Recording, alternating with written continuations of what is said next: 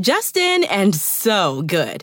Thousands of spring deals at your Nordstrom Rack store. Save big today on new arrivals from Kate Spade New York, Nike, Sam Edelman, Free People, and Madewell, starting at only $30. Great brands and great prices on dresses, denim, sandals, designer bags, and more. So rack your look and get first dibs on spring styles you want now from just $30 at your Nordstrom Rack store.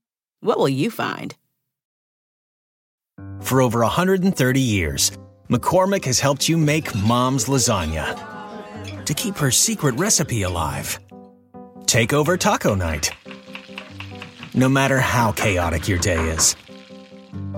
Conquer the bake sale, even if you get to it last minute. And craft the perfect Sunday brunch when it's not even Sunday. Because with McCormick by your side, it's gonna be great. Put your right hand in the box. What's in the box? Pain. Stop. Put your hand in the box. I hold at your neck. The gum chip off. It's not fear. Fear is the mind killer. And fear is the little death that brings total obliteration. I will face my fear. I will it to pass over me and through me. The Duke will die before these eyes, and he'll know that it is I, Baron Vladimir Harkonnen, who encompasses his doom. The Sleeper awakens. Now, I hate to be hyperbolic, Henry, but I want to say that this will be the greatest episode ever recorded of a podcast. I don't know why you think that, and I don't know why you start this. Well, I don't know why you start the show. The people have spoken. They love the chaotic energy of the way we describe the plot points of Dune. They like that it jumps from they just something don't understand in the middle to something in the beginning to something that's not even in book one. Try to read the books. That's how it feels. We're heading into what is probably, I'd say, our favorite book. Well, I would say in this book, do several people ask a giant worm man whether or not he has a penis? Not yet. So I don't know if I can actually say Children of Dune is my favorite of the series because of some of those elements that don't exist in this book.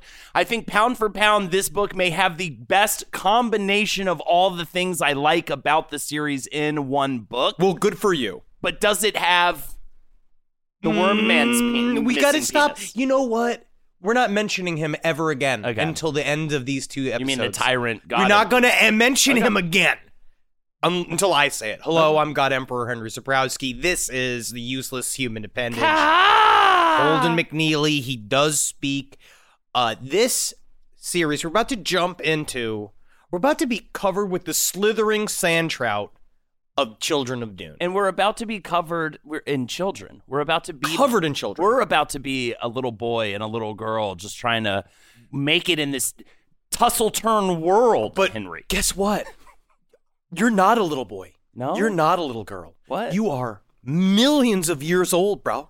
And you know how to do everything already, and you don't need to be trained. And guess what? All you do is freak the fuck out of everybody within a 10-foot radius of Yeah, this book might as well just be called Leto 2 Blows Everyone's Mind. Because everyone's just been like, these babies having babies. Yeah. But it would be weird if Ganima did have a baby because she's 8 years old. But let's start. First of all, last week, we talked a little bit about Dune Messiah. And we covered what we thought were like major chunks of plot in Dune Messiah in order for us to talk about just the concept of prescience.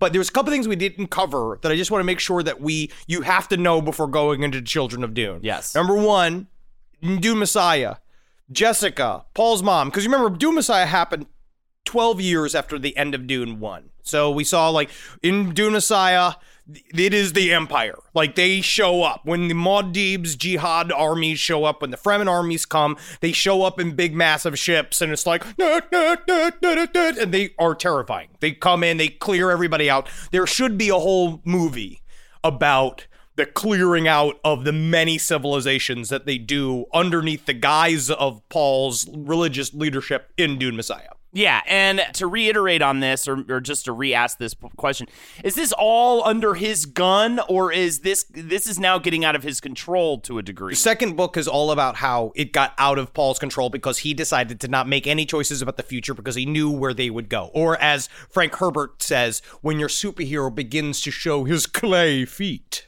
I don't know what that means.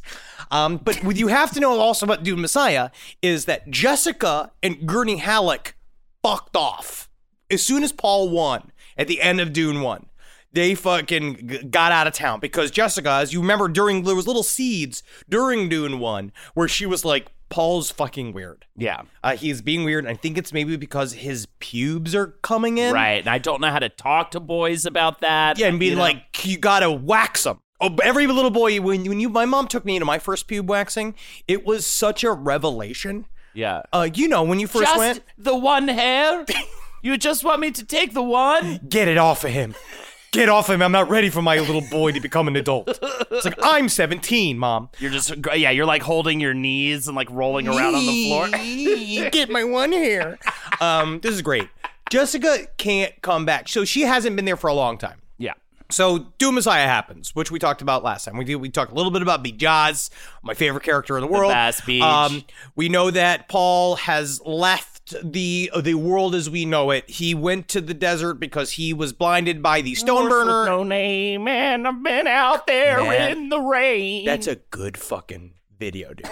That song playing, but played with like Fremen instruments, with blood like America's, blood him with down his from one his eye strip sockets. of ragged cloth covering his blind eyes with his ripped fucking still suit on, with being like, "Went to the desert on a horse with no name." Make it, somebody make it, send it to me.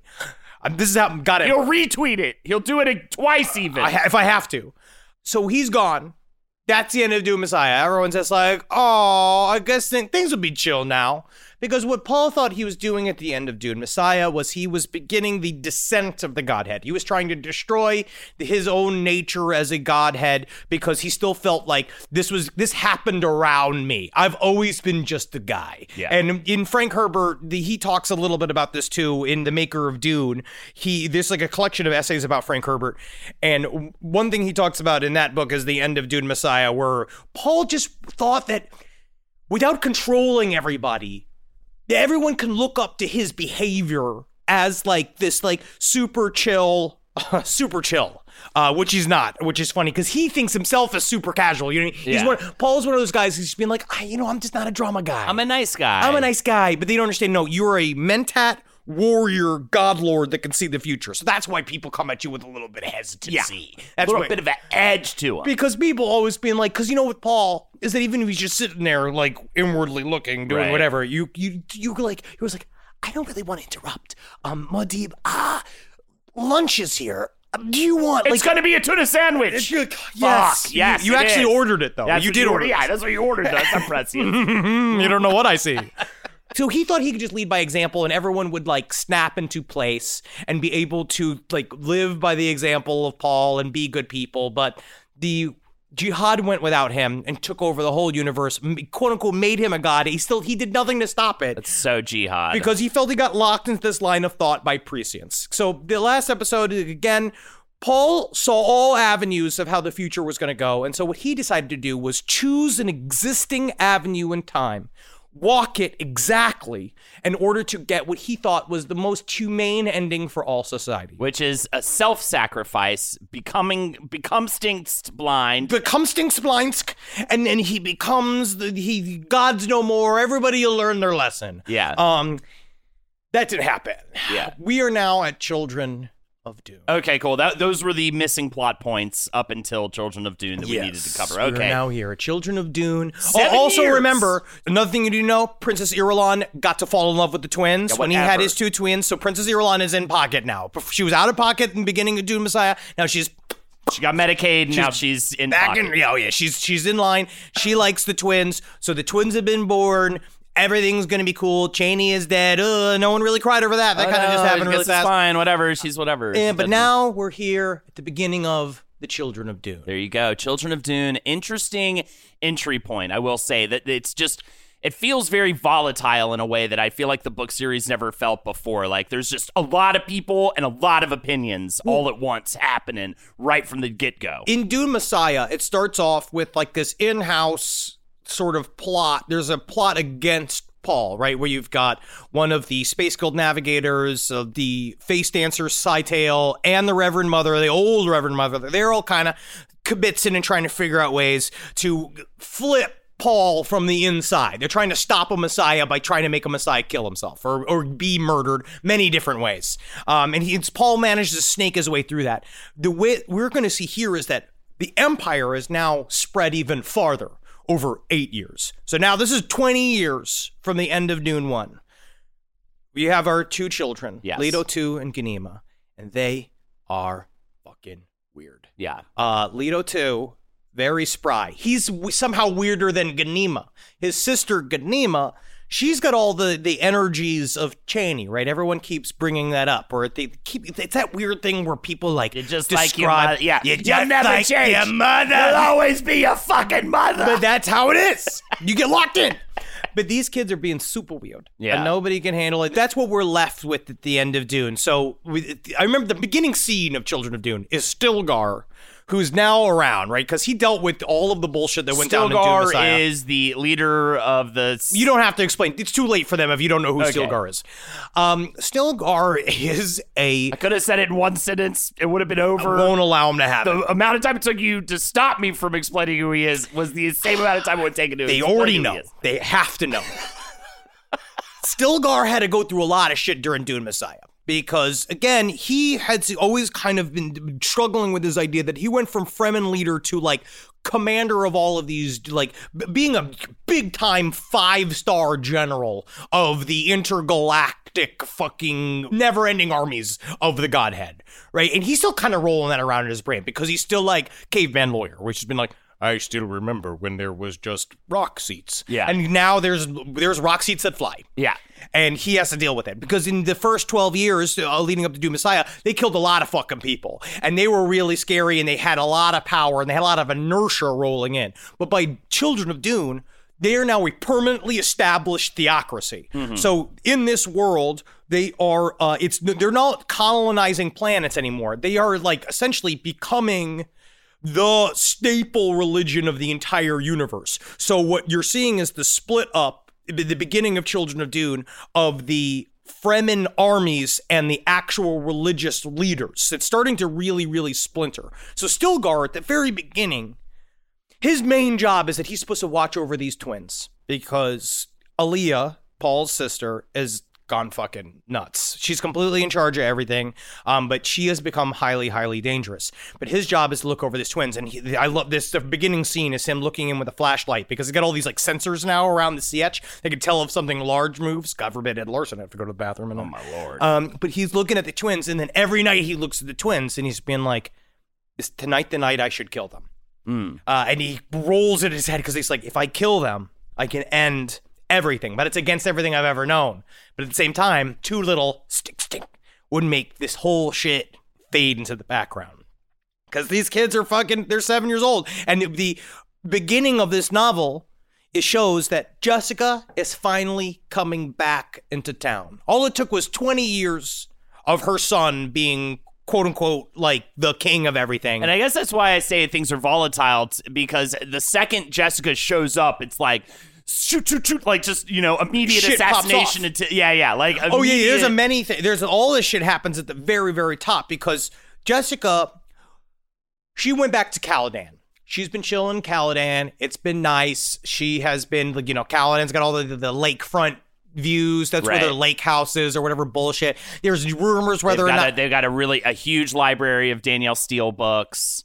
A huge, that weird collection where you go to a lake house where it has just it's just the movie house guest. Yeah. A Farmer's Almanac that's from it. 1967. Yeah, no, a foosball table, no ball. You have to go get a ball. That's where she's living on Caladan. But actually, I think it might be nicer than that. It might be like one of those nice big van cabins. Oh, okay. But then she's kind of living with Gurney Halleck, which is just sort of like Are weird. they fucking? Are they fucking? Are they? Are they? Are you? Okay. See? That's the question. Right. So That's the question. Everyone's asking, are they fucking? We don't know. Will they? Okay, so they're having a will they, won't they moment right now. Oh, And yes. a lot of people are having a will they, won't they moment with Leto 2 and Ganima, because everybody wants these kids to fuck. We're going to get there. I know. And it's actually, it's not good. But now Jessica is in Caladan. She's coming back after 20 years. She's coming back to Arrakis. People are saying, what is she coming back as? Right? Because now we're in the fun world. Children of Dune does get very complicated. Yes. What is she coming back as? Is she coming back? Is she coming back as an ally? That's what I'm saying. Is she coming back as a secret enemy? Aaliyah knows that Jessica's coming back. She has fully gone back to the Bene Gesserit. We know that because when she left, technically she was not an active Bene Gesserit. After she joined the Jihad, right. She kind of was no longer publicly affiliated with the Bene Gesserit, which is the same thing why the Reverend Mother paying her dues. They took her card back. It all lapsed. You know, you don't get the pizza discounts anymore. You don't get the movers discounts, the Hertz discounts. Any witch screeners. None of that. No screeners. So she was, so she's not in the Bene Gesserit anymore.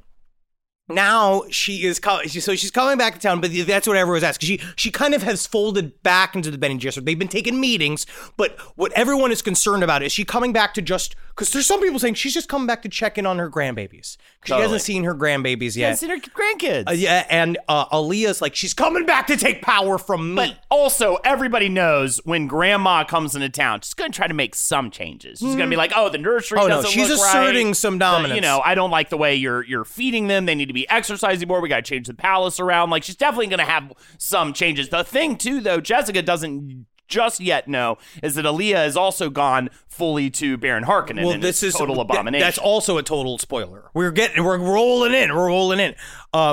So the kids, they are talking to each other at the beginning of the novel, and again, they are 7 going on 1 million.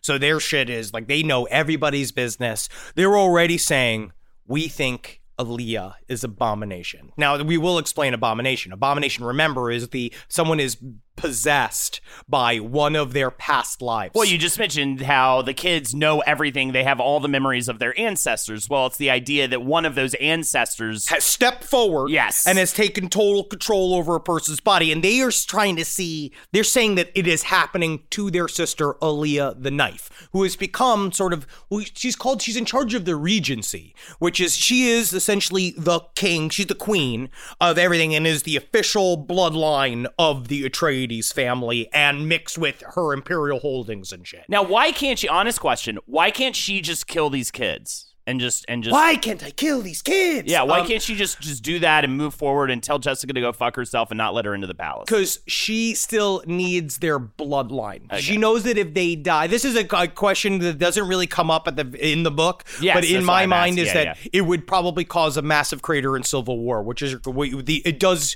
start to go that way. Right. I guess the Jihad, if they found out that Paul's kids got killed, they'd freak out. Yes. And revolt. But the kids are talking about Aaliyah. They don't know. They know that she's getting weird. They don't know what it was, because their main question is like, why aren't we like her? Why aren't we Abomination? Because people are already assuming that they are Abomination. That's also one of the another side plots of the Bene Gesserit of Jessica coming back. Is she coming back to check to see if all of them are Abomination? Because technically they're all supposed to be put to a trial of possession by the Fremen and they can be put to death. The opening sections of the book are a lot of just Jessica having individual conversations with different characters. Set meetings. Trying to just figure out. Exactly. It's like your first trip out to LA, right? You're taken a bunch of meetings. You don't know where any of it's going to go. You're trying to figure out who's secretly evil. It's exactly how it goes. 90% of people are secretly evil.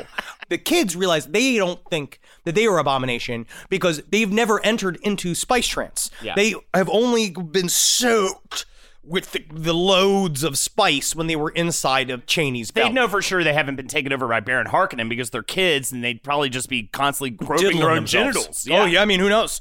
But Aaliyah also can't see the future.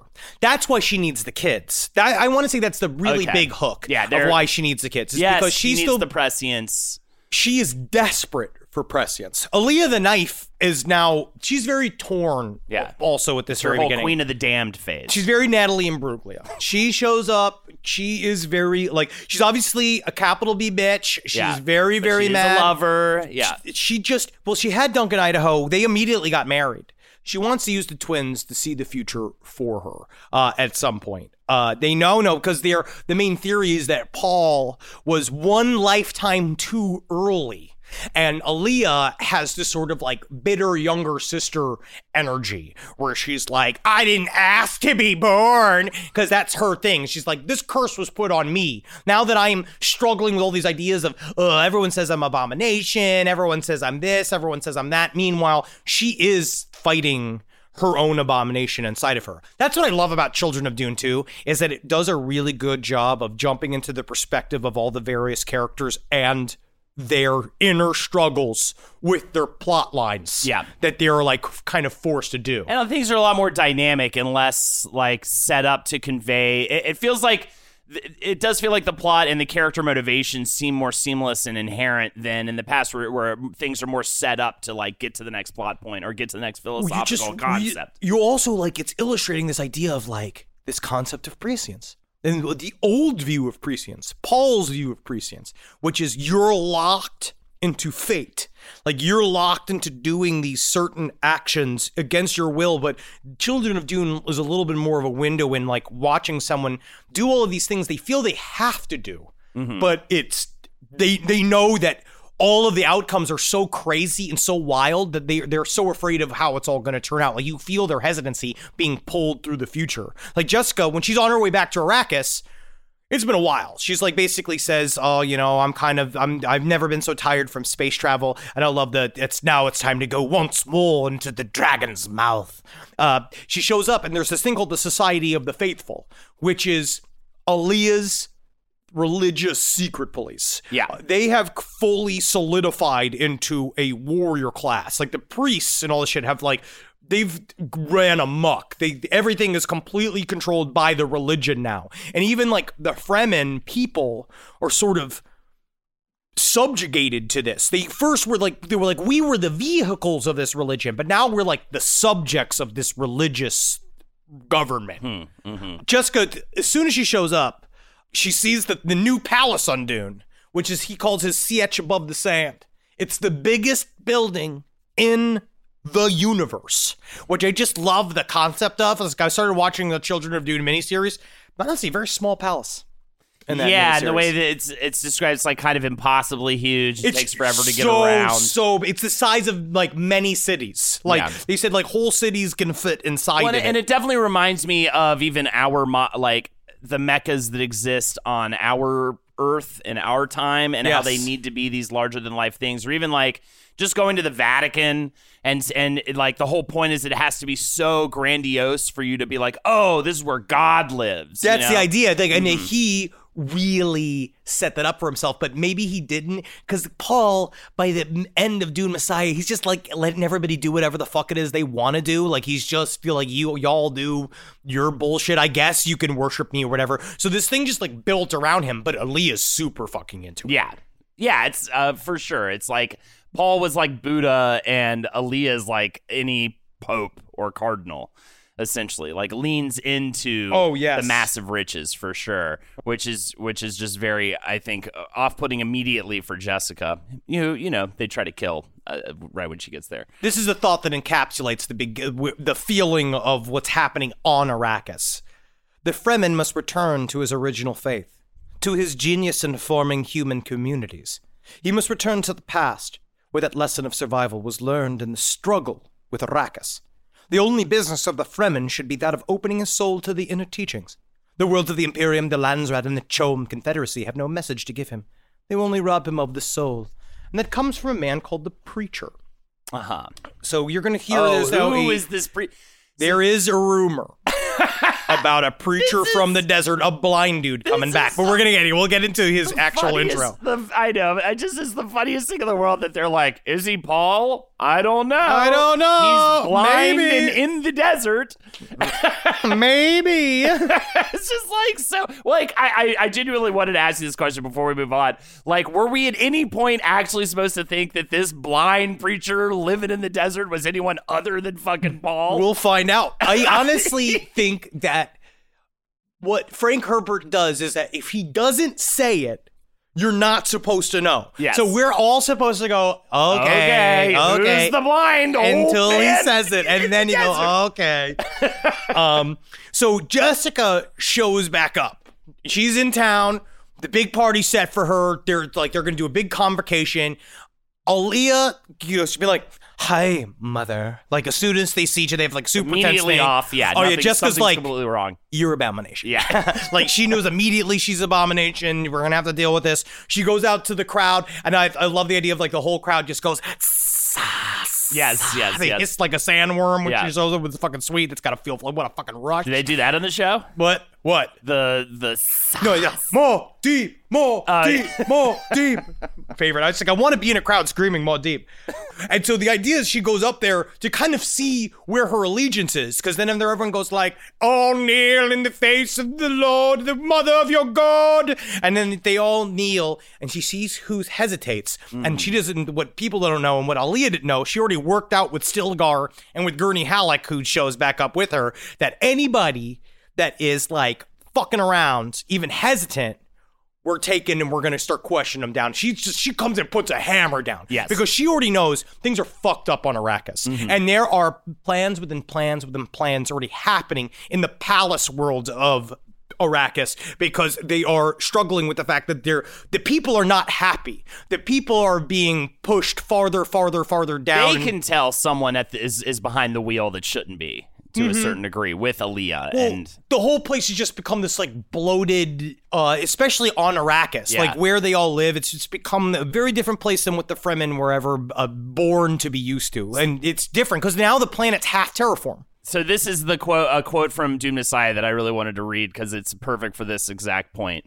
Empires do not suffer emptiness of purpose at the time of their creation. It is when they have become established that aims are lost and replaced by vague ritual. That's what we're entering. It's kind of like how, I used to show up with the suit to do last podcast.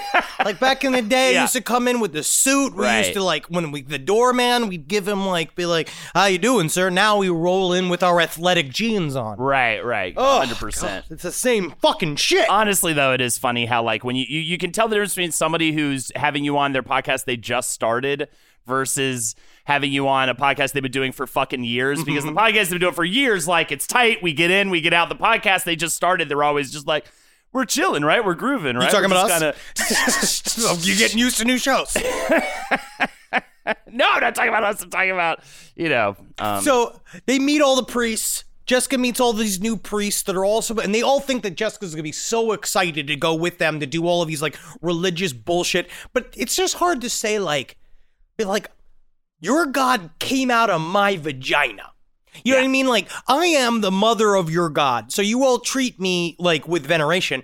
But weirdly, because I'm not of the priest class too at the same time, and because Jessica is a Bene Gesserit, she also is kind of viewed as an other, which is this total, I think that is the symbolism for how far things have separated from reality, where the religion is now cooking on its own. It doesn't need the Godhead anymore. Kind of Paul did sort of do what he was supposed to do. And they don't worship Aaliyah, right? They worship the memory of Muad'Dib and what he was. The quote-unquote, superhero version of him that he is actively trying to discredit, or he was actively trying to discredit at the end of Dune Messiah. But it went on without him anyway, which is what he knew. Well, he said that in Dune Messiah. He basically said, if I die, it continues on with my sister. If my sister dies, it'll continue on with just our memories. Yeah, it's like when you have a big birthday party one year, right? And then you realize, because you're sitting back and just watching the party happen, and you're like, they don't even need me here. They don't even need, this is just, I just am a facilitator. It's like a wedding, right? It's not for you. No, but that's what's also kind of nice, because then it takes the pressure off. But the religious people we're going to come do all these ceremonies. Do you want to come with us? So I think it was the lustatorium, some bullshit. And Jessica's I want to see my grandchildren. Yeah. And they all are how dare you? Loincloths. She's I'm not impressed by your fucking quote-unquote religion. I made it. I rode a sandworm into this palace and killed a bunch of people here. Right. You all didn't. I did. And she picks out one, Javid. Javid's one of the priests. Aaliyah's kind of one of her one of her confidants. And Javid, the reason why she picks him is because she's the other one's too skinny. he's got a fat and arrestable face. Like, essentially, she's like, oh, his soft features allow him to slide into many different areas of the world. And then she also is like, maybe he's been sliding into some areas inside of Aaliyah. Right. And she kind of pings him immediately, and she's like, you, Javid, are coming with me. You're on my fucking team because I'm keeping you close, because I'm going to find out Aaliyah's bullshit through your fat face. Yeah. And Diak, he's that side dick. That's Aaliyah's side. Yeah. We're not even there yet. I know. But she keeps thinking about it. Yeah. I keep thinking about it, so I keep bringing it up. No, yeah, you only thinking about this tubby man making love to Aaliyah, which honestly, I'm the one who should be thinking about. I got side dick jealousy a little bit. I kind of wish it's like I'm a tubby man. I was never that side dick. You could definitely be. If you were the high priest of a very dangerous, like fighting priestess woman that was on top of a religion, I could see her using you. I'd be like, we worship the elephant's trunk or something. Whatever you know what I mean? you gotta just throw do. something in that just gets because she's gonna kill you anyway, and it's still, you're still going to be a victim. Don't worry. Hop, hop, hooray! Nordstrom Rack's got sweet deals on everything Easter, which is Sunday, March 31st. Get to Nordstrom Rack now and save on Kate Spade New York, Too Faced, Steve Madden, Calvin Klein, and more from just $30. Score great brands and great prices on Easter looks for everyone, plus spring decor, gifts, and all kinds of deliciousness. Rack up the deals today at your Nordstrom Rack store. What will you find? For over 130 years, McCormick has helped you make Mom's lasagna to keep her secret recipe alive. Take over taco night. No matter how chaotic your day is. Conquer the bake sale, even if you get to it last minute. And craft the perfect Sunday brunch when it's not even Sunday. Because with McCormick by your side, it's gonna be great. Cut back to Leto 2 and Ganima, hanging out in the Sietch. When we first saw them, they're like, oh, I guess they're still kind of like babies. Because they have this thing where they talk to each other in very ancient languages that nobody else understands. Every sibling has a made-up language. But it's like, and so that's what everybody thinks they're doing. They're all like, oh, cute twin talk. But no, they're talking in like a language that's a million years old that no one would remember. And when you first kind of see them, they get dressed like kids, and everybody, Aaliyah constantly is pumping them at the beginning of the book. Will you please just act like kids? Yeah. Like, I need you to act like kids. This is because you're going to meet your grandmother. Your grandmother needs to think that you're not dangerous, and you need to, like, not fuck with her because your grandmother actually is incredibly dangerous, and you don't know that I'm actually plotting against your grandmother. But my great uncle likes drinking coffee, so I drink coffee. Like, how do you know this? How do you know? But they also look at each other. I remember in the beginning when it was my favorite thing where the two kids look at each other and be like, do we need to pretend to be scared of our grandmother? And the other girl's like, I don't know. I think that she's trained to like see that we're not really scared. But then Leto 2 is like, I can pretend to be anything. Because he keeps dropping these weird bombs all the time, being like, what are you talking about? He's like, I think a lot of things are going to change around here. Worm-wise. You're like, what? What now? What was that? I don't know. Something about transitioning. We'll see. Okay, do whatever you want. I mean, I hate the giggle. I don't like the giggle. So they are thinking about like they need to go meet with their grandmother, and they know. But they have this like scene where Leto 2 has just been like, I just gotta take this balisette, and he's like fingering with it. He's like fucking around. She's just like, do you even know how to play that balisette? And he then searches his memories from something a million years ago and just essentially plays like, baby, we were born to run. It's like, yeah, he's like, can you do any of his ballads? You know what I mean? Yeah. That's the power of love. What? What? I guess for the Huey Lewis. So Leto 2's tripping out because he really understands him and his sister are so close. They actually share a brain. And they share a brain so thoroughly that if one of them dies, he says, isn't it exciting that my sister will just live inside of me? Because it's kind of like, if Sammy Hagar and Guy Fieri, they're so close to each other. So tight. But honestly, if one knows that one thing's about to change and then like they know that things are going to divide up in the future, you know what I mean? Because they know things get weird because all of a sudden like, Guy's hanging out with Diamond Dave. Right. I mean, like, okay, he's weird. So like Guy Fieri is pulling away from Sammy Hagar. Leto 2 is beginning to see he is going to have to pull away. He's going to have to kind of strike ahead. He's even more special somehow than Ghanima. Oh, somehow, and he looks out, he's on the Kadem, the inner desert, where it's the last known place of the giant sandworms, because they've all been running away. They're all running deeper and deeper into the desert. No one's seeing them. There's forests on Arrakis now. There's full-on, like, forests put on top of Sam. Yeah. Oh, the whole planet is almost completely different. And he sits and he looks and he says, the great known moves me like a wave. He's very, very, because he's a baby. Right. And he looks at the shit, but he's saying all this fucking cockamamie shit. He's like, what's his name in Who Framed Roger Rabbit, the baby with the big cigar. He's just like him. He's just like him. But he just says all these like weird shit. He's like, see that rock? One day that rock will be sand. I'm actually looking at it while it's sand right now. And Ganima's like, what? And then he straight up, while he's going through his memories, he's sitting there, he says, I stand between fish and worm. But he meant like, I'm going to have to become a man.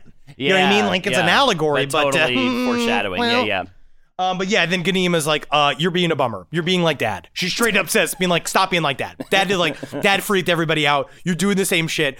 Pretend to be a boy again. Yeah. For me. They realized that he was looking at all this shit. He explains a little bit of what's going on inside of the Children of Dune like plot, which I actually did not understand. Sand trout were actually brought to Arrakis from another planet, much like the Fremen. Like basically what he's saying is I see the history of all these planets. He's like, even sand trout were not local to here. They were brought here. This planet actually started as a forested, normal Earth-like planet. Oh, no it shit. wasn't a desert planet.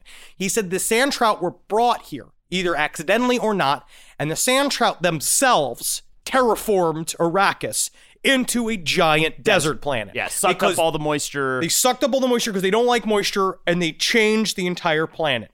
He now knows what Aaliyah's plan is. Because the whole time they're trying to figure out what the fuck's going on with Aaliyah. What's happening? Something's wrong. The core of everything we believed in, there's something missing, and it's fucked, and we don't know what it is. They start to realize, because the sand trout, they had a natural inclination to become these worms. Okay, so yeah, can you, because for the longest time, I'm in my head envisioning actual trout. No, they're they're little baby worms. Okay. They call them sand trout. Yeah. But in my mind, I could be wrong, but they're just like, They're just little, like lychee looking things. Yeah. And they're used to be everywhere. But the sand trout, they've been running around because the moisture's coming back to the planet. And what they try to see is like, okay, because these sand trout naturally try to become worms, they also naturally kind of read the environment and they know what's happened to them, which is why they are running away from all of the changes that are happening. And he starts to put it all together. And then he's just like, okay, no sand trout, no worms, no spice. Aaliyah is purposely ramping up the terraforming on Dune to destroy the spice. And he doesn't know quite why yet, but it's because she is Abomination. Yeah. Abomination's inside of her. She has this wicked plan. She is ramping up terraforming. So she obviously has something that she will benefit from by destroying the spice. Yeah. So we don't know that yet. We don't know that quite yet. But what pops up is Jacurutu. Jacurutu, which is the secret. It's a Fremen shame. It's a place of bad memory. It's this, where no one's supposed to talk about what happened in Jacurutu. Yeah. And it kind of comes up because Polito 2 says, like, it's got something to do with Jacurutu. Yeah. And Ganima's like, please, for the love of God, can we just finish this game of Sorry? Can we just, like, have an afternoon? Yeah. Just one night. Hopscotch. Just one time. Marbles. Any of it. But Leto 2 knows that there's this desert preacher around. Right. And he's like, I got to meet this desert preacher because he just straight up says, I think it's my father. And I want to meet him. He's blind. He's in the desert. Everybody's saying an old guy. It's a rumor. It's still technically a rumor. But Jacurutu, it shows back up because it's on the lips of Jessica and Halleck because that comes back up because when they interviewed all of the people that they were dealing with, all of the people that didn't kneel fast enough at the convocation. Yeah. They would What get if to. one guy just got caught up on his robes, by the way? I mean, he's fucking wrong place, wrong time, buddy. Fucking sort out your robes. It's kneeling time. It's just my robes, and I don't know, just... This is a no excuses zone. I love a no excuses zone. I, too, love a no excuses zone. Sort it out. There are wrinkle-free robes now, all right? It's the year 10,348. All right? You can fucking get your wrinkle-free robes. Every time they interview one of these guys, torture. Yeah. They torture these guys for a while. Yeah. Every one of them finally gets about to this like thing where they're like just about to say something and they say, Jakaruto, and then they die. And so they think that maybe Jakaruto may be a thing called a heart stopper word, which is like a thing that's implanted in them that if it comes up to make it so that they can't ever confess to whatever it is their plans That sounds are. like a Bene Gesserit technique. Well, Bene Gesserit techniques have been since it was proliferated, then adopted by various cultures everywhere, right? Because it's that fucking two-edged sword where it's like you set up your modus operandi on other planets and you think that it's only going to benefit you, where sometimes it turns back around and bites you in the ass. She knows, Jessica's hanging out, she knows that something's going on with Jakaruto, she knows some fucking sketch, she gotta figure out what the hell that all means. Jessica's also trying to work with Javid, knows that Javid's planning, but mainly Jessica's like, oh my God, I cannot wait to be off this planet. Right. Because she also doesn't really know, we don't know that she's also been pumped for a Bene Gesserit plot. She is supposed to be doing a Bene Gesserit plot, but she thinks she isn't. But we'll get there. So the preacher shows up. He's very skinny. Yeah. That's the main thing people keep saying, is that he's super skinny. And he is a seeing eye boy. Yes. Because he's blind, right? So Paul could not possibly be the preacher because the preacher... He wouldn't need a boy. He doesn't need a boy. He can see the future. So there's no way it's the preacher. And Abomination Aaliyah desperately trying to find a boy. Just wishes, thirsty for it for some reason, just obsessed with it. She's like, I need help with my eyesight too. I need a boy. They're like, you don't need a boy. Yeah, but the thing is, your seeing eye boy is upside down. Yeah, in your cloak. Yeah. I've never seen a movie where they have like a larger woman has a man in like a bear hug and he's eating her out while she's sucking his neck. Right. I've never, I'd like to see that though. Honestly, there were a couple episodes of Red Shoe Diaries on Showtime that got close, but no cigar. No. They never really go to full 69 penetration in Red Shoe Diaries. I'm ready for it. Honestly, I need to see it. It's a very bad cinematic move because it doesn't look good from any angles. But the preacher, he's wearing an old still suit.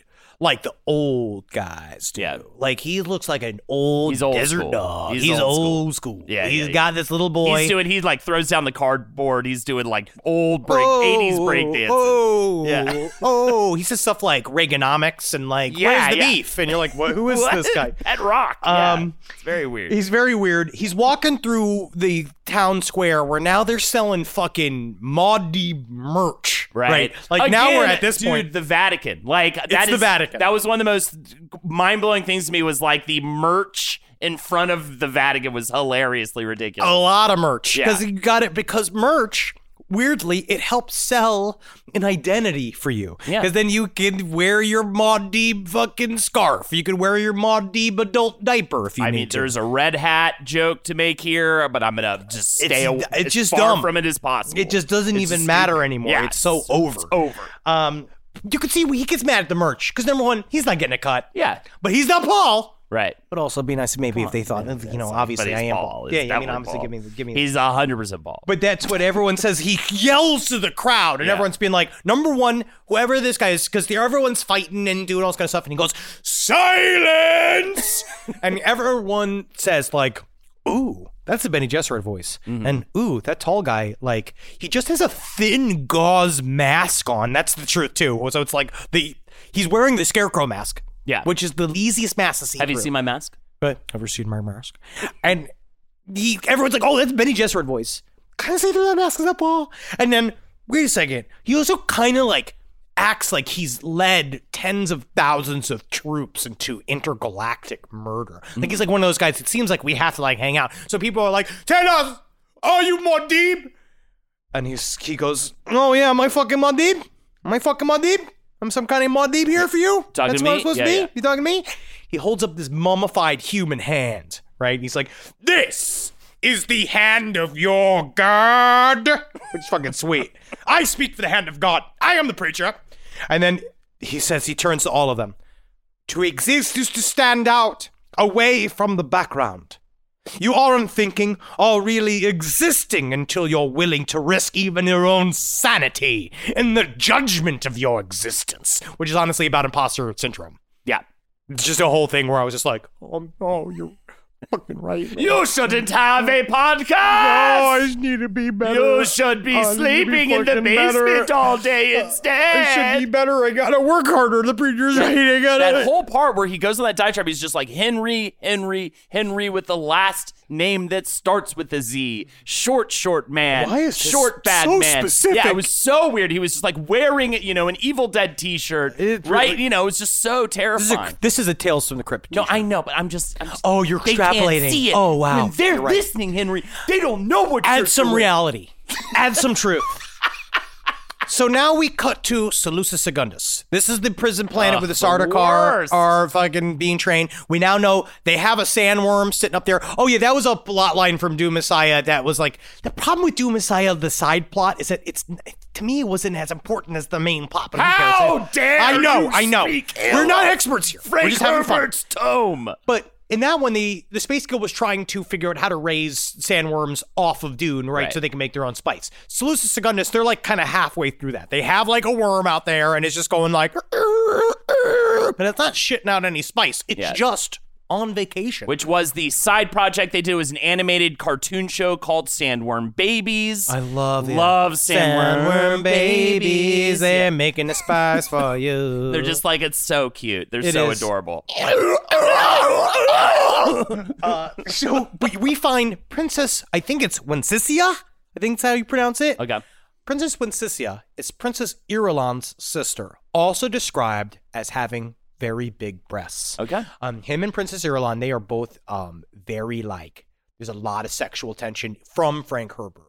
Is Irulan, does she have? Princess Irulan is hot. She's packing? She's hot because he always talks about her ample like body and how she does like slithers and how like it's just it bounces. He said something about bongo bongos. I want to be up in them bongos. Wow, he says that. Yeah, it's like if technology existed in the world of Dune, she would do like travel photos and be like a big deal as an influencer. Princess Wencesia. Yeah, Princess Irulan's now gotten serious because also she fell in love with Paul when she saw his sacrifice. So she kind of she's now a member of the House of Atreides. She actually does believe she believes in the vision of Paul and all that bullshit. I still think she was secretly working against him in this one. She is like it's because Aaliyah hates her on the council. Like it's one of those like council drama things because Princess Irulan is still trying to like chime in and they're all like, you're barely a real wife. And you're like, it's a lot of drama.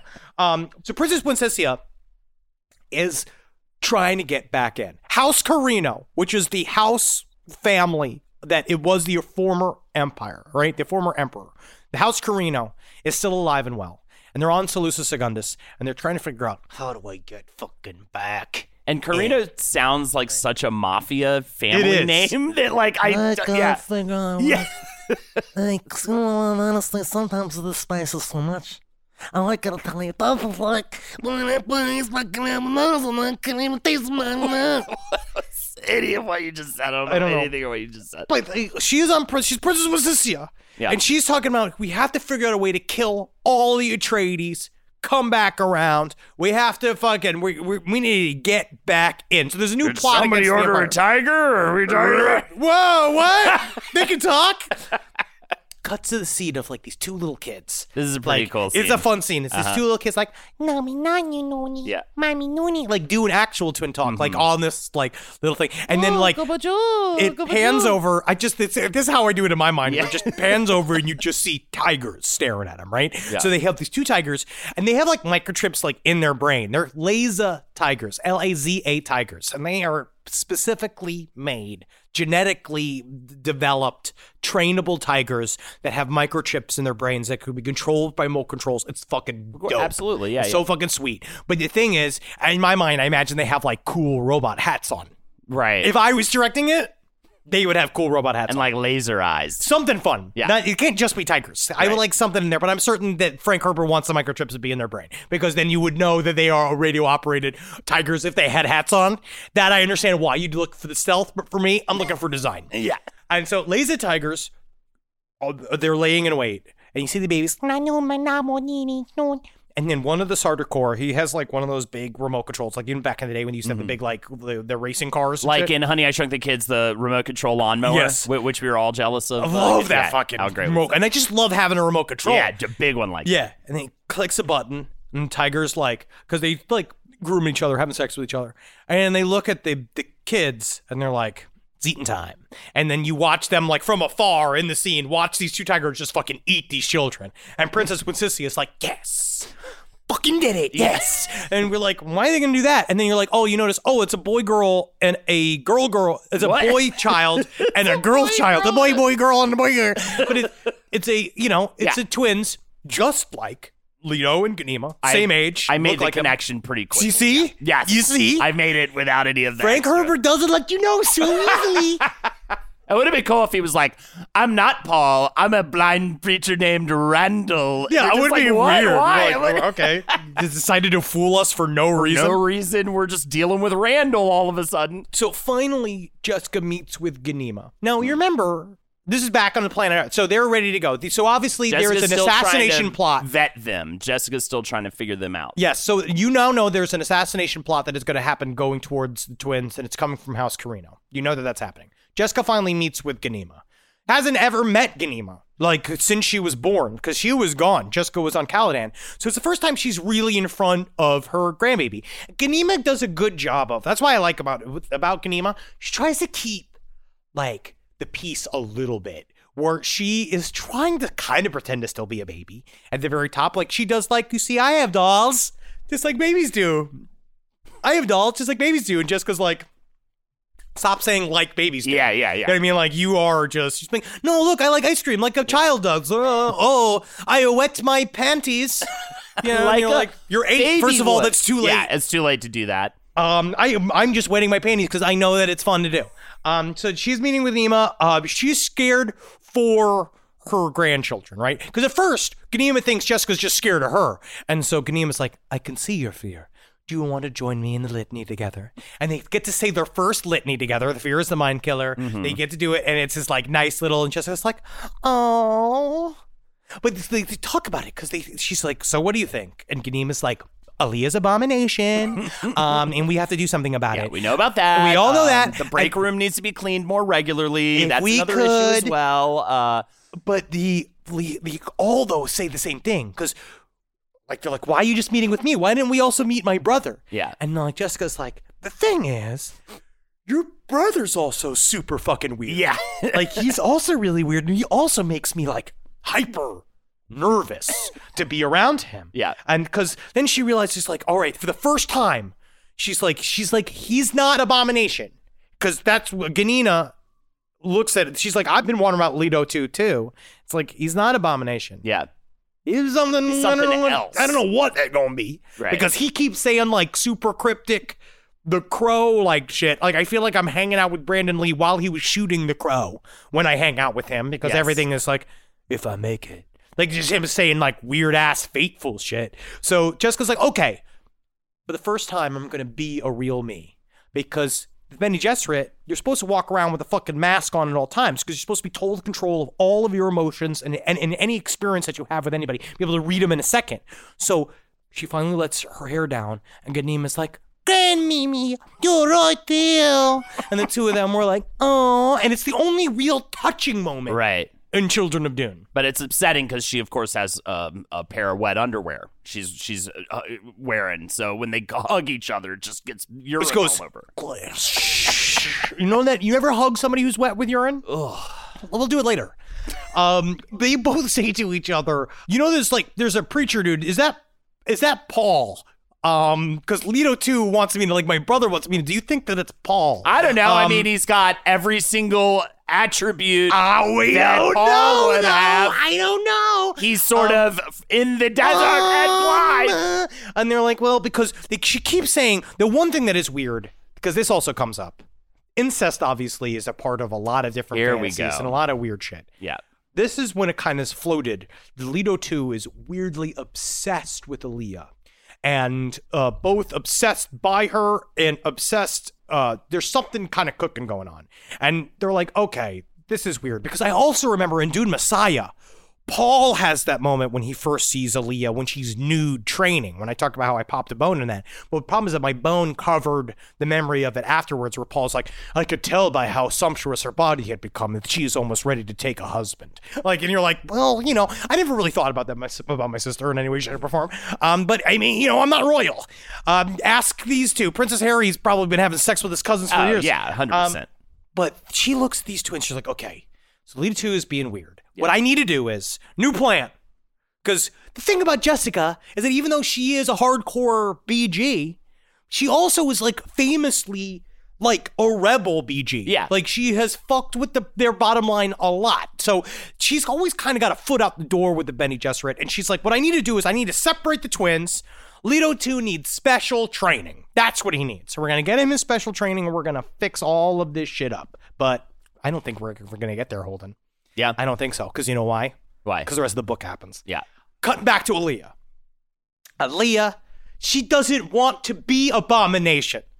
You made me like this. Right. Mom, I didn't want to be like this. You have all of these scenes just constantly mulling and chewing over this. She's doing all that stuff. Yes, because you remember when she first watched the Fremen Spice Orgy? Because that used to be a thing. Because that was also a question of like, how did Leto 2 and Ganima have all these prescient abilities? Well, it's because Chani, when she was trying to beat the contraceptive that was put in her blood by Princess Irulan, they gave her an overabundance of natural CH foods that were filled with spice. So that's what kind of brought her all the way through and technically put her through a mini spice agony that gave her children the prescience that made them a potential to be Abomination. So Aaliyah remembers how much spice was used back in the day. And I forget they used to do those CH orgies, these like Fremen spice orgies, where they would like, they would grow communally as a group by kind of having massive fuck parties with each other with a little bit of spice. And you could tell in the CH fuck parties is what she was talking about here, is that she'd see people become momentarily possessed by their past lives. And it's so annoying. It's just like Burning Man. She comes back. She can't stop talking about it. Oh my God. Oh, you should have seen the spice orgies. Oh, how they would transcend. You're like, I get it. I'll fucking go next year, but I just want to sit here and play video games. But she remembers all of this. And she wonders, like, what do people do when you're struggling with this shit? Because Aaliyah's basically saying, which I do love this insight into her, where she says, like, number one, again, I didn't ask to be born, but what happens when number two, your mom is a big up in the Bene Gesserit. One of their main things is they're hyper afraid of Abomination, at least the concept of Abomination. How do you go to your mom, who's a big muckety muck in the BG, and say, I'm struggling with Abomination? Yes, I'm struggling. How do I beat it? How do I stop it? It is so the rich family with the one like heroin addict daughter. Yes. Thing. And also the way I equate it too is like, we've talked a little bit on the show on the last podcast on the left about the idea of like, how does a kid tell their parents that they're having homicidal fantasies? Yeah. Or like that kind of shit where it's like, no one wants to hear it because they know that as soon as you say like, I think I might be Abomination, you technically have to go to BG jail. Like, you have to be taken out. I came out as a serial killer. Actually, we wrote a sketch about it.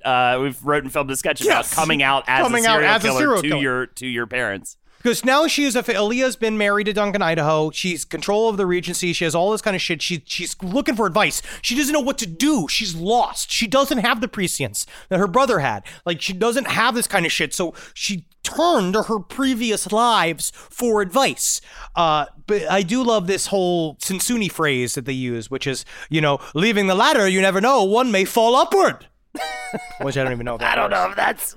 Also talks about being covered in worms. Uh-huh. And so she looks into her past trying to figure out, will someone please listen to me? Who do I listen to? All these voices come up because what we also find out is you're not actually talking to these dead people. When you view your memories, you're talking to your collective unconscious recalling of the memory of this person. So actually their memory becomes its own kind of entity. It becomes like not a tulpa because it doesn't pop into real life, but it becomes its own thing that reflected off of your views of them too. So when you speak to a memory and while you're dealing with your past lives, you're kind of talking to the real person, like what you know from your being able to tap into the collective unconscious of that real person, but also how you treat that memory, it starts to inform itself and work its way into your own personality, which is how you become possessed. Mm-hmm.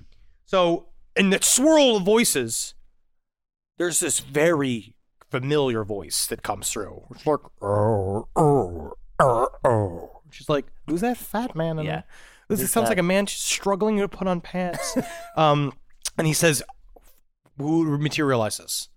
Baron Harkonnen. Which we've said this 15 billion times. 800, yeah. Baron Harkonnen shows up, and he's like, first thing he says, like, listen, I will help you, but you must allow me to step forward into your personality when you're making love. Ugh. So first thing he's just like, he just wants to feel what it's like. It's very upsetting. Horny. And he just basically wants to feel like what it's to have like big breasts, but it's like, man, you have breasts. Just play with them yourself. Yeah. As a big boy, I'm a big titty boy.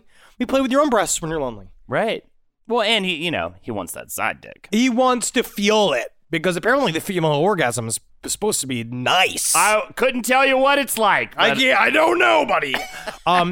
So he gives her some advice. He's like, listen to me. This is impermanent, right? This is not even a big deal. So he's like every Hollywood manager. This is just this is an exploratory. How do I say this is an elevator pitch? All we're doing here is we're just setting the groundwork. We're P2P. What I need you to do is I need you to start fucking Javid, right? Like that priest. Yeah. He's like, you got to start fucking him, bring him in, use him as your tool. Then you discard him when he's not needed, much like I did Peter. And then what I'll do is, every single time you need to do something like nasty, but you don't like to do it, I'll do it for you. Because she's like, well, he's going to tell other people if we start fucking. And he's just like, oh, you never get to that point. You kill him as you're fucking him. And she's just like, whoa, you're fucking being all kinky, like yeah. Billy Bob Thornton. But she's not into it. Like, she doesn't necessarily into it, but he's like, I'll do the nasty shit for you. You won't even have to remember. I'll just come forward and do it. And she went, okay. What's he getting out of the dicking? Feeling what it's like to have a human body and what it's like to be getting dick. Just carnal lust. I mean, that's what it is. There's a lot more book to go through. Price drop? Time to shop. Get to a Nordstrom Rack store today for first dibs on new markdowns. Now score even more, up to 70% off brands everyone loves at Nordstrom Rack. Denim, dresses, sneakers, tops, and more. Plus, get genius deals on jackets, sweaters, and boots for the whole family. Shop your Nordstrom Rack store today and save up to 70% with new markdowns. But hurry, deals this great won't last. For over 130 years, McCormick has helped you make Mom's lasagna to keep her secret recipe alive. Take over taco night. No matter how chaotic your day is. Conquer the bake sale, even if you get to it last minute. And craft the perfect Sunday brunch when it's not even Sunday. Because with McCormick by your side, it's gonna be great. So cut to, we find out a little bit about Jukurutu.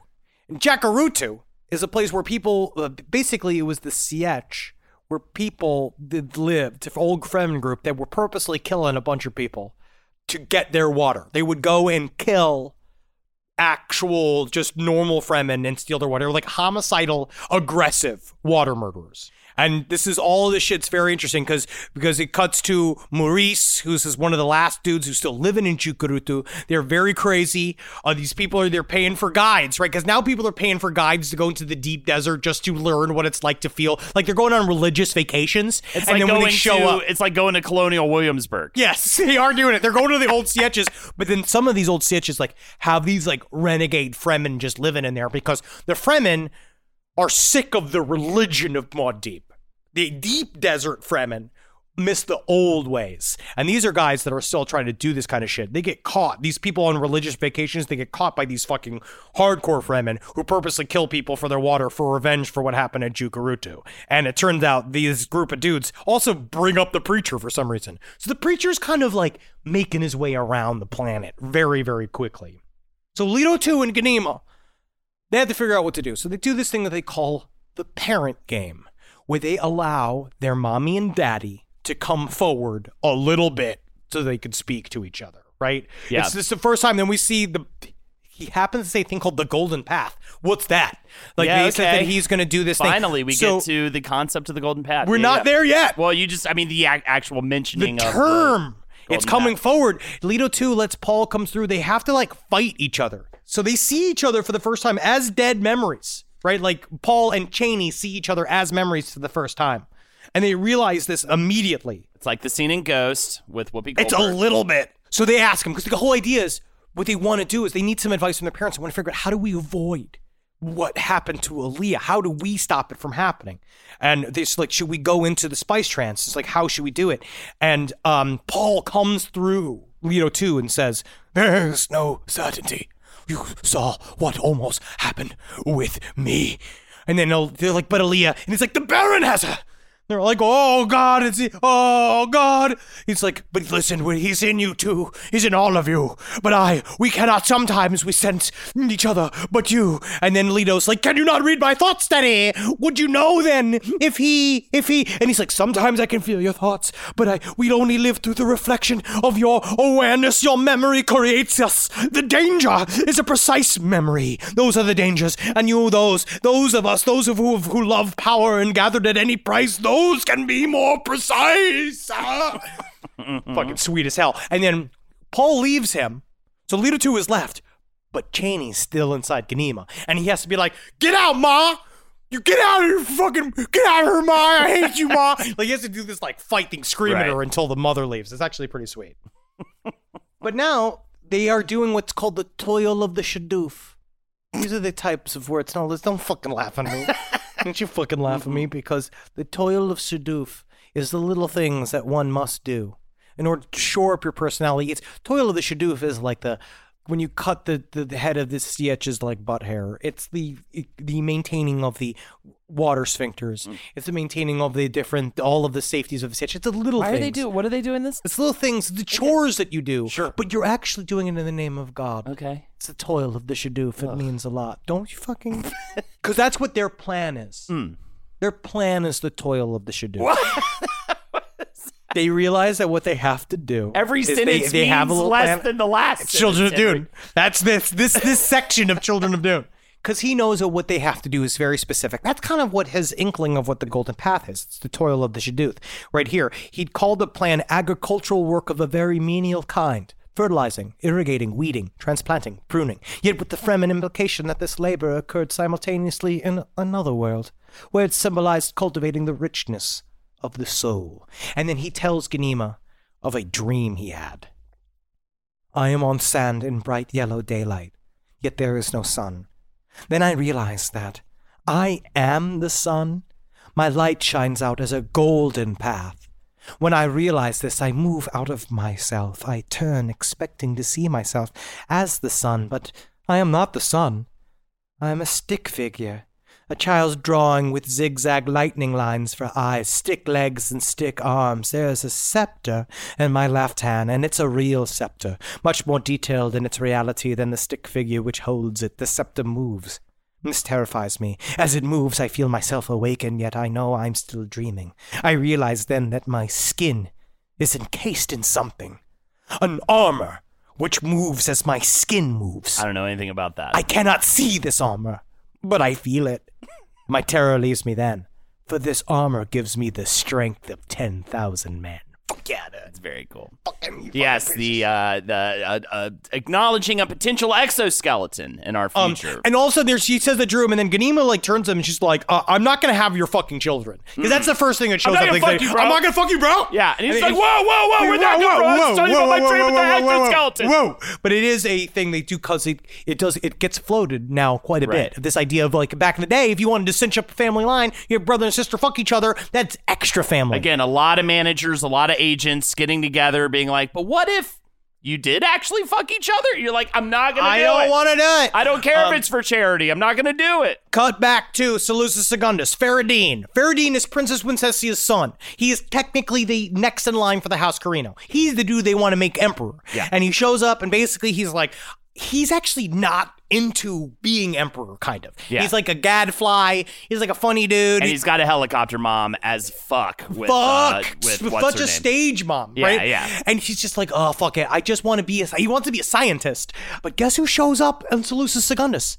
The fucking preacher. Because they had to find a dude. For some reason, somehow, this preacher just keeps popping up. Because he needed they needed a dream interpretation for him because he had this crazy dream that I actually don't particularly understand what it's about, his dream is about. But basically, the preacher's like, I understand what your dream means. And they're like, okay, what does your dream mean? What does it mean? We need to know if he's telling the future, if he has any sort of prescience like like Paul has, or like maybe, because every king has a dream interpreter.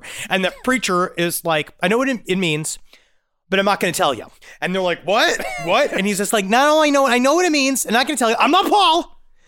I'm not going to tell you what it means, but now I know what that dream means, and I'm going to use it for me. Yeah, I'm peacing out. I'm going to leave, but guess what? Now that you've included me, I got you Duncan Idaho. He's actually going to help you. And they're like, what the fuck? How is Duncan Idaho going to fucking help us? What are you fucking talking about? He's like, no. I'm going to tell you all soon. And they're like, okay, you're real skinny. Aren't you blind? How'd you get in here? Like, honestly, how do you just find all of this shit? I'm not Paul. Paul, yeah. That's the we first know thing that. you need to know.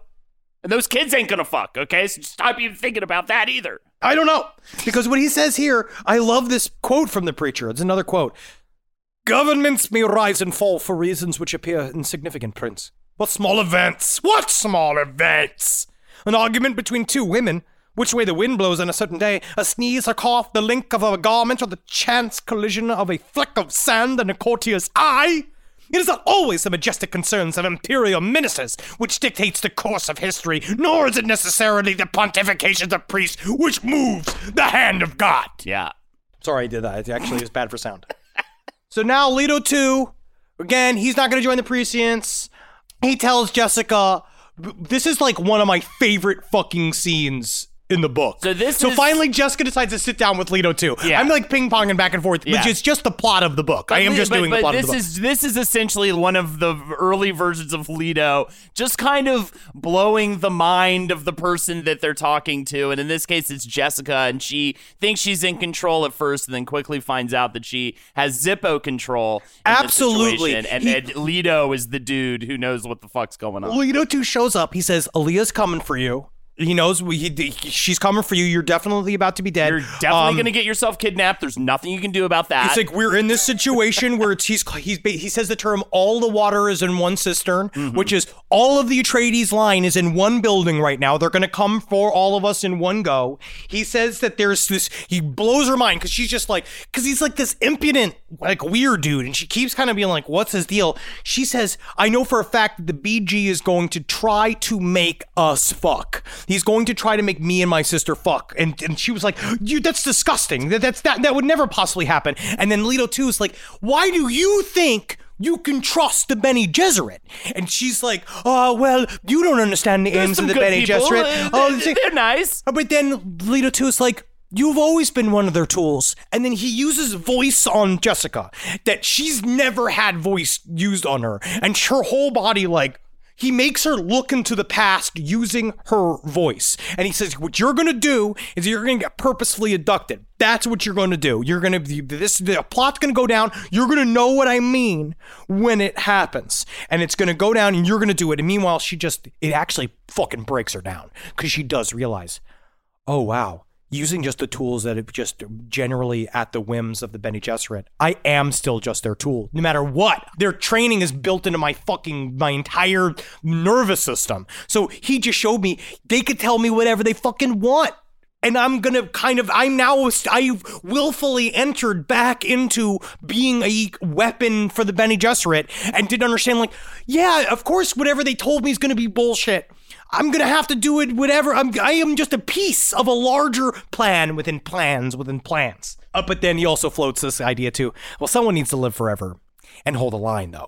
And they're like, what? Again? Because I also... Never mind. My favorite quote from the Children of Dune. To claim absolute knowledge is to become monstrous. Knowledge is an unending adventure at the edge of uncertainty.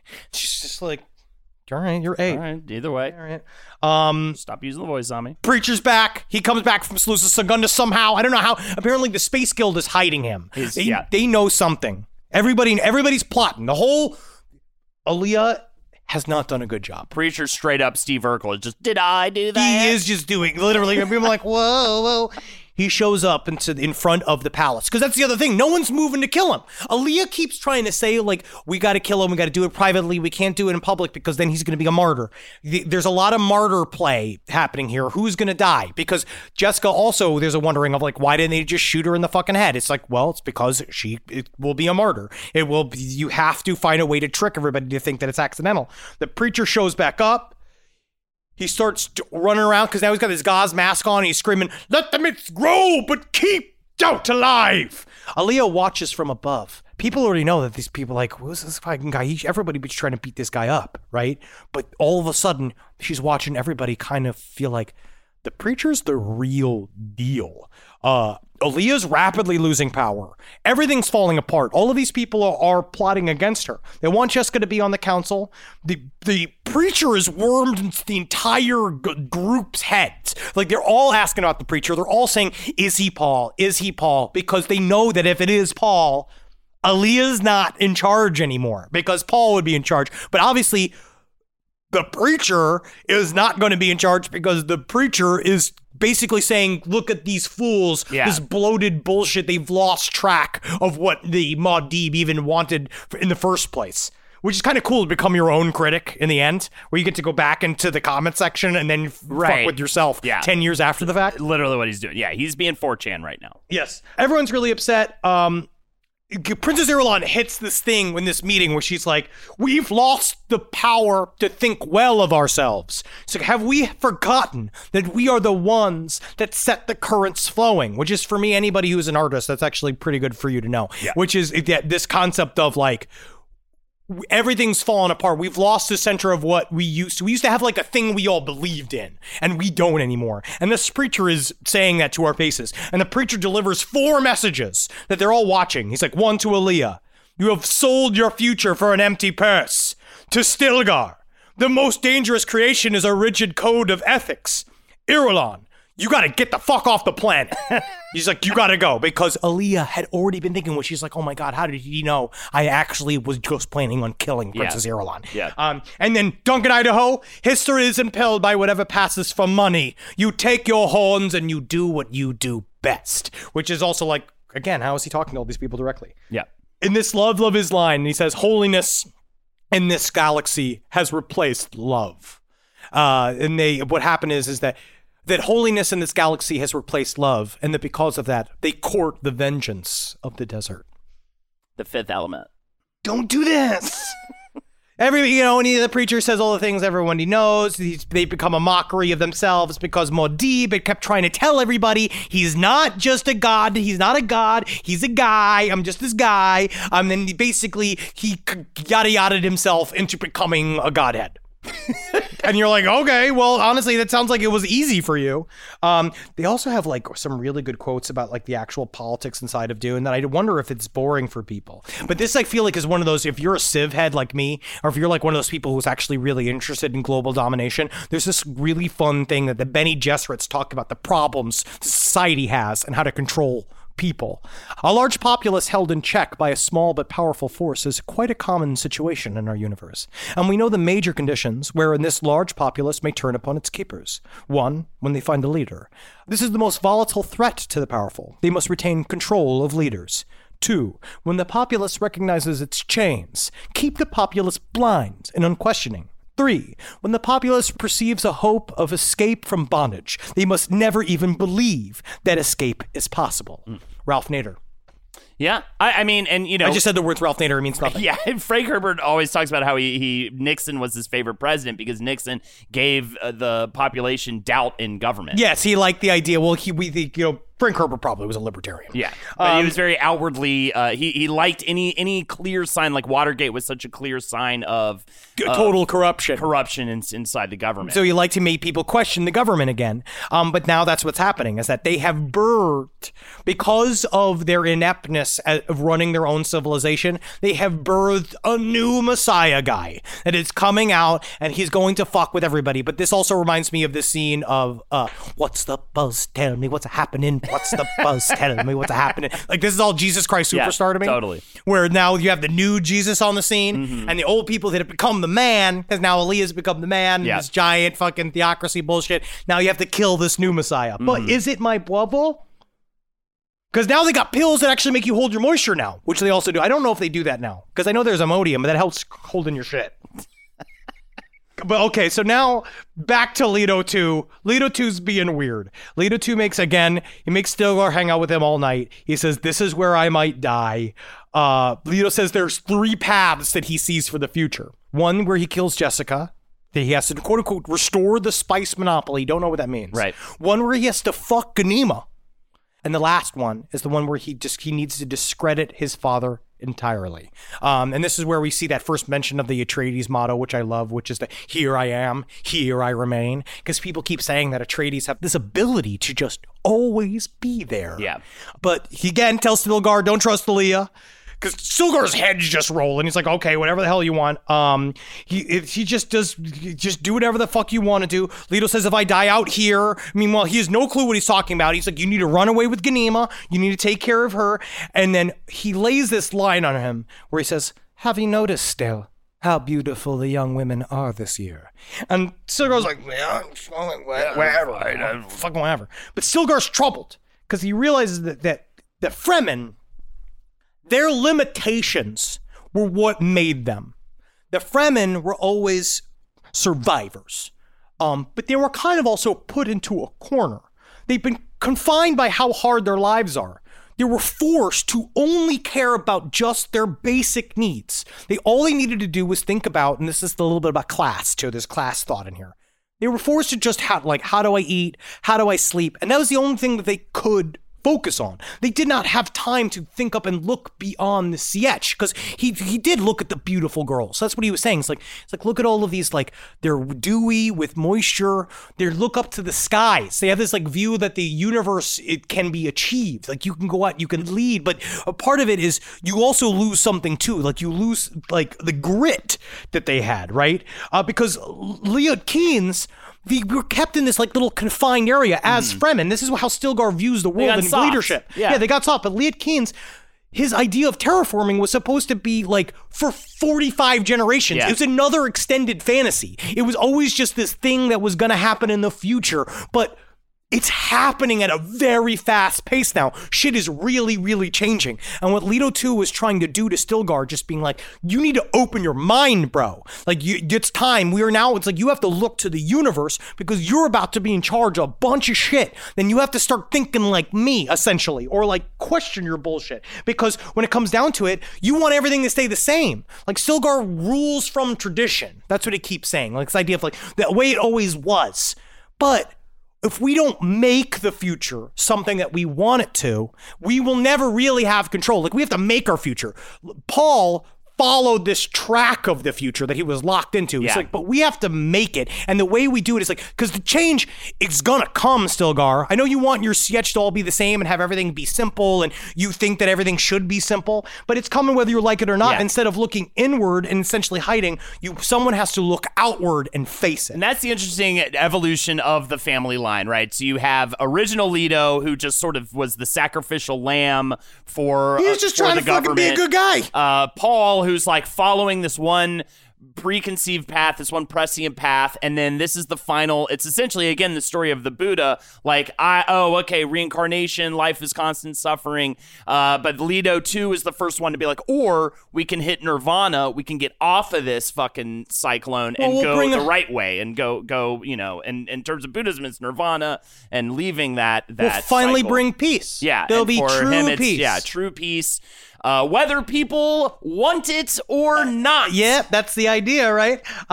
You should read, I want to just say you should read page 128 of my version of Children of Dune, the one that comes in the big pack, because it does, there's one page that describes all of the politics that happened in the Dune world, and it's difficult for me to read it again. I could read it if you want, but it's stuff like, I realized that they didn't, they do have an explanation here of like why force shields were used in atomics, how atomics are essentially supposed to be hoarded by various family houses in order to not be used on each other, but to be used to face an oncoming other alien threat if it ever shows up out of the universe, which I thought was interesting because that's what Reagan said. Yeah. That's what Reagan said would unite everybody, which is why I still think they will eventually do some form of hologram Forced fake invasion on here in order to bring in the New World Order. But we're not there yet.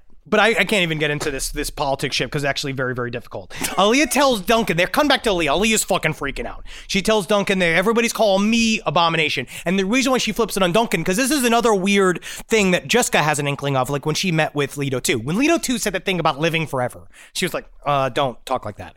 Aaliyah says, the reason why people are calling me Abomination is because everyone keeps remarking about how she has not aged a day. Right? They're all saying that she looks preternaturally too good.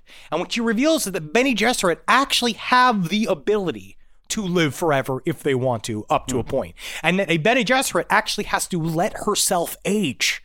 And that's what Jessica has done. Jessica has allowed herself to age, which is brave in Hollywood. But she's saying the reason why people hate me is because they hate me. They could exactly. It's the truth, but also they think that it's because I'm keeping myself young forever. It's not because I'm Baron Harkonnen. It's not because I'm the Baron. Supple flesh. What was that? What was that? Cheeseburger. Duncan knows she's an abomination. Everybody knows she's an abomination but her. She also tells Duncan that people are going to try to kill her, even though Duncan knows, this is the twins. This is going to not be good. He knows for a fact that all of this shit is falling apart. Stilgar is trying to run around with these twins before all of this shit happens. He kind of reminds me of like a butler from an Olsen twins movie trying to control these two psychic child emperors. Actually, they remind me of the Olsen. I was going to make an Olsen twins. Yes, it is them.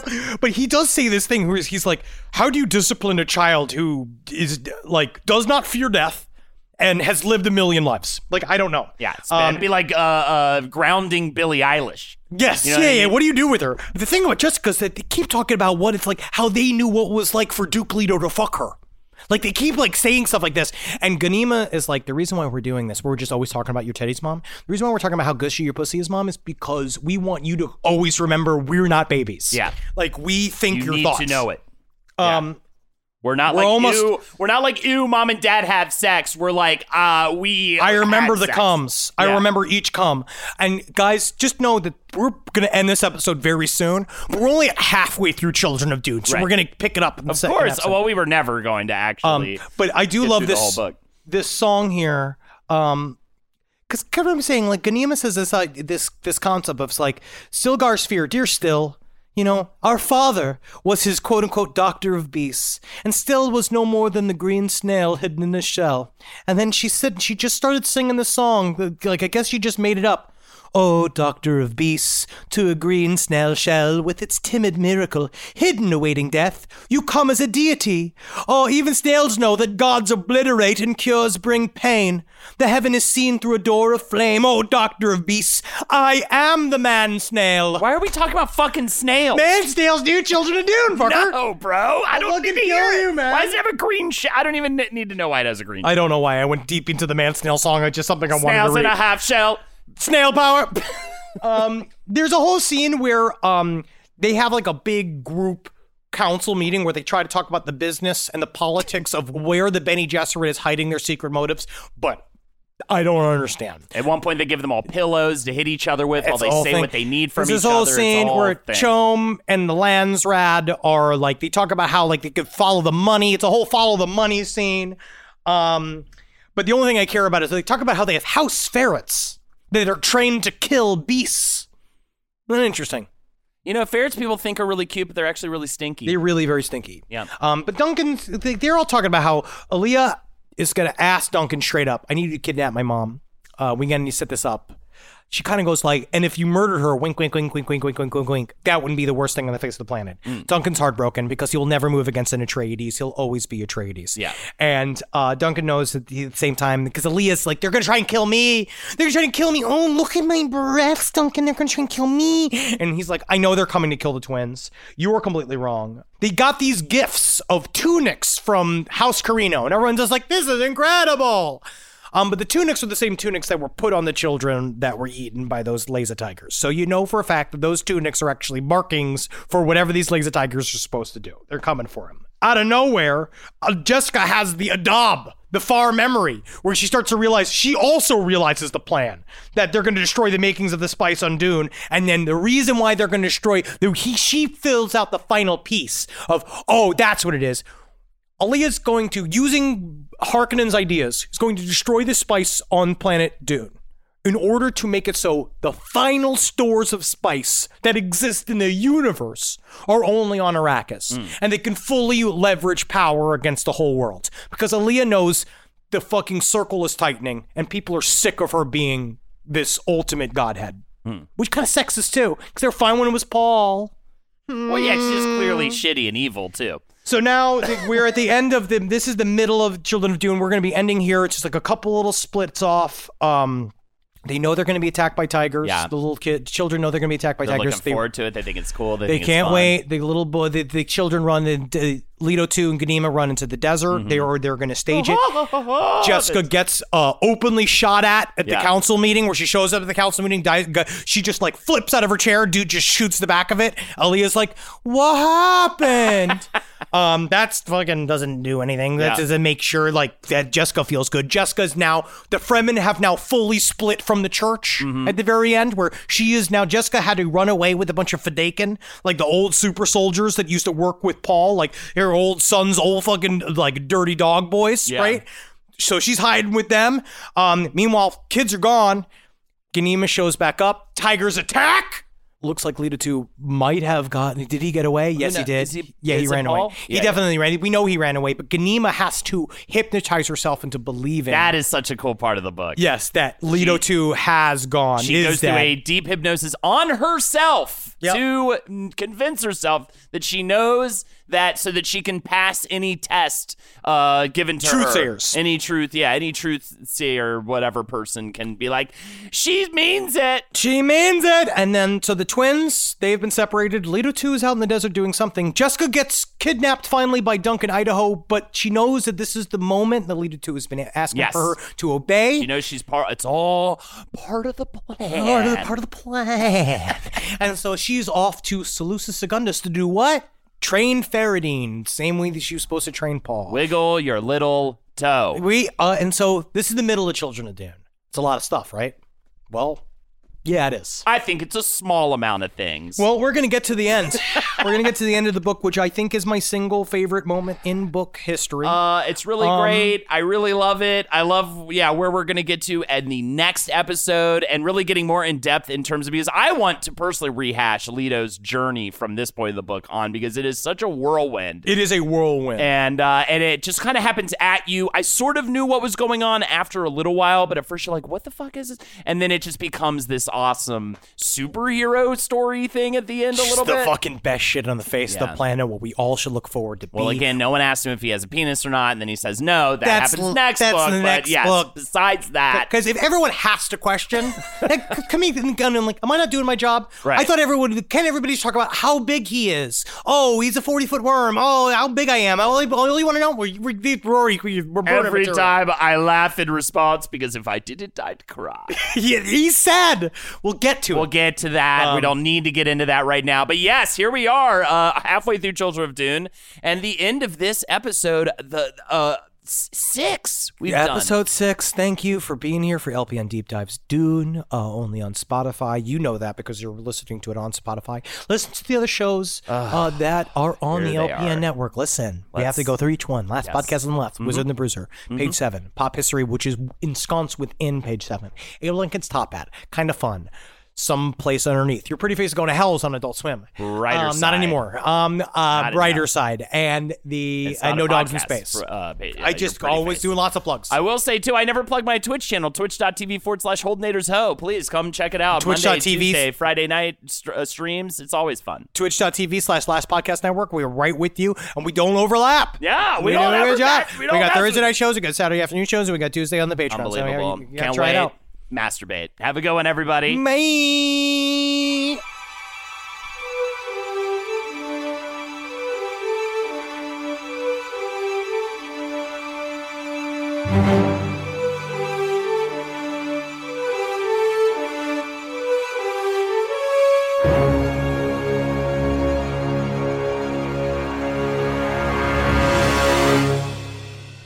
We now join Jessica, Aaliyah, Leto 2, and Ghanima at a nice lunch at the Imperial Palace.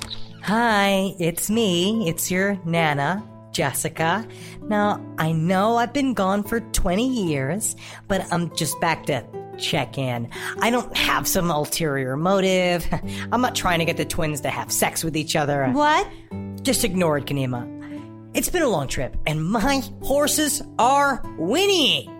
Talking about my feet, I just want to enjoy a nice meal with my family and maybe find out some kind of imminent secret that I can take back to my organization. Whoa! Aaliyah, did you just try to kill me? I'm 1,000,000 years old. I only look like I'm 8. Yeah, I got the memo when you told me 12 times ago. Could you please pass me that pile of raw hamburger meat? Aaliyah, what's up with your voice? I went to karaoke last night, so long night. Okay, well, it just sounds like you're kind of becoming a big old fat like the Baron Harkonnen. I don't sound like him at all. I barely met him just that one time when I killed him. I don't even remember what he looks like. Is he fat or skinny or is he tall? Yeah, sure. You don't know him. You don't know what the Baron Harkonnen looks like. Sure, absolutely. There's literally murals of him everywhere. I don't even know what a mural is. I can't believe I just told everyone I'm 1,000,000 years old and also a boy, and everyone just blew on past that. We got it already. Good lord, yeah, heard that story. What a mind blower. Yeah, we know. Yeah, it is a mind blower. I know everything. Yeah, well, come talk to me when you turn into some kind of worm god or whatever. Oh, I fucking will. Enough! Listen, it's me, Ghanima, the sensible one. The only one not trying to control the universe or kill anyone or make me have sex with my brother. Look, I want to have one nice, sensible, cordial, fun lunch. Also, my brother and I got this fun gift earlier today. It's a couple of tigers. I'm sure it's not going to completely fuck our bullshit later on. Come on in, guys. At this moment, 2 laser tigers enter the room. Yeah, what's going on, you party animals? Yeah, that's right. We can talk. They trained us to do many things. Not to kill a boy, of course. Because that would be not a fun afternoon, right? That's no funsies. Honestly, it'd ruin the birthday party. And hey, you know what they also taught us how to do? Taught us how to sing. So we'd like to do a little presentation for you guys. Honestly, it's great to be here. Love lunch. Love it. Love seeing a family enjoy a friendly lunch. Herb, hit it. Like a tiger, rawr, waiting to eat a pair of twins. Like a tiger, I'm hungry for some twins. I'm gonna go eat in my room. Grandkids, I'll probably never see you again. I know what our grandfather looked like when he had sex with you! Great lunch, everybody. Aaliyah? Earth to Aaliyah. Where is she? I mean, yeah, that's me. I'm not gonna do her voice, but you get the idea. Your skin looks terrible. Do you know that? You're changing? You're physically changing? How dare you? Okay. You know what? Bye. Goodbye. Like a tiger, fucking eating you and you. You know what? I'm just gonna go ahead and say we were trained to kill these twins. Absolutely, 100% going to be killing those twins.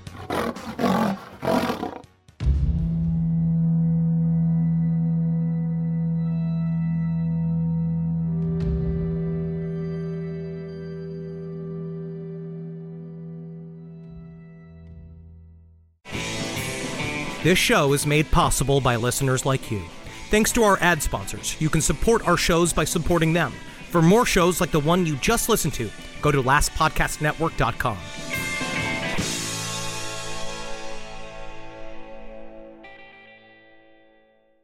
Hop, hop, hooray! Nordstrom Rack's got sweet deals on everything Easter, which is Sunday, March 31st. Get to Nordstrom Rack now and save on Kate Spade New York, Too Faced, Steve Madden, Calvin Klein, and more from just $30. Score great brands and great prices on Easter looks for everyone, plus spring decor, gifts, and all kinds of deliciousness. Rack up the deals today at your Nordstrom Rack store. What will you find? For over 130 years, McCormick has helped you make Mom's lasagna to keep her secret recipe alive. Take over taco night. No matter how chaotic your day is. Conquer the bake sale, even if you get to it last minute. And craft the perfect Sunday brunch when it's not even Sunday. Because with McCormick by your side, it's gonna be great.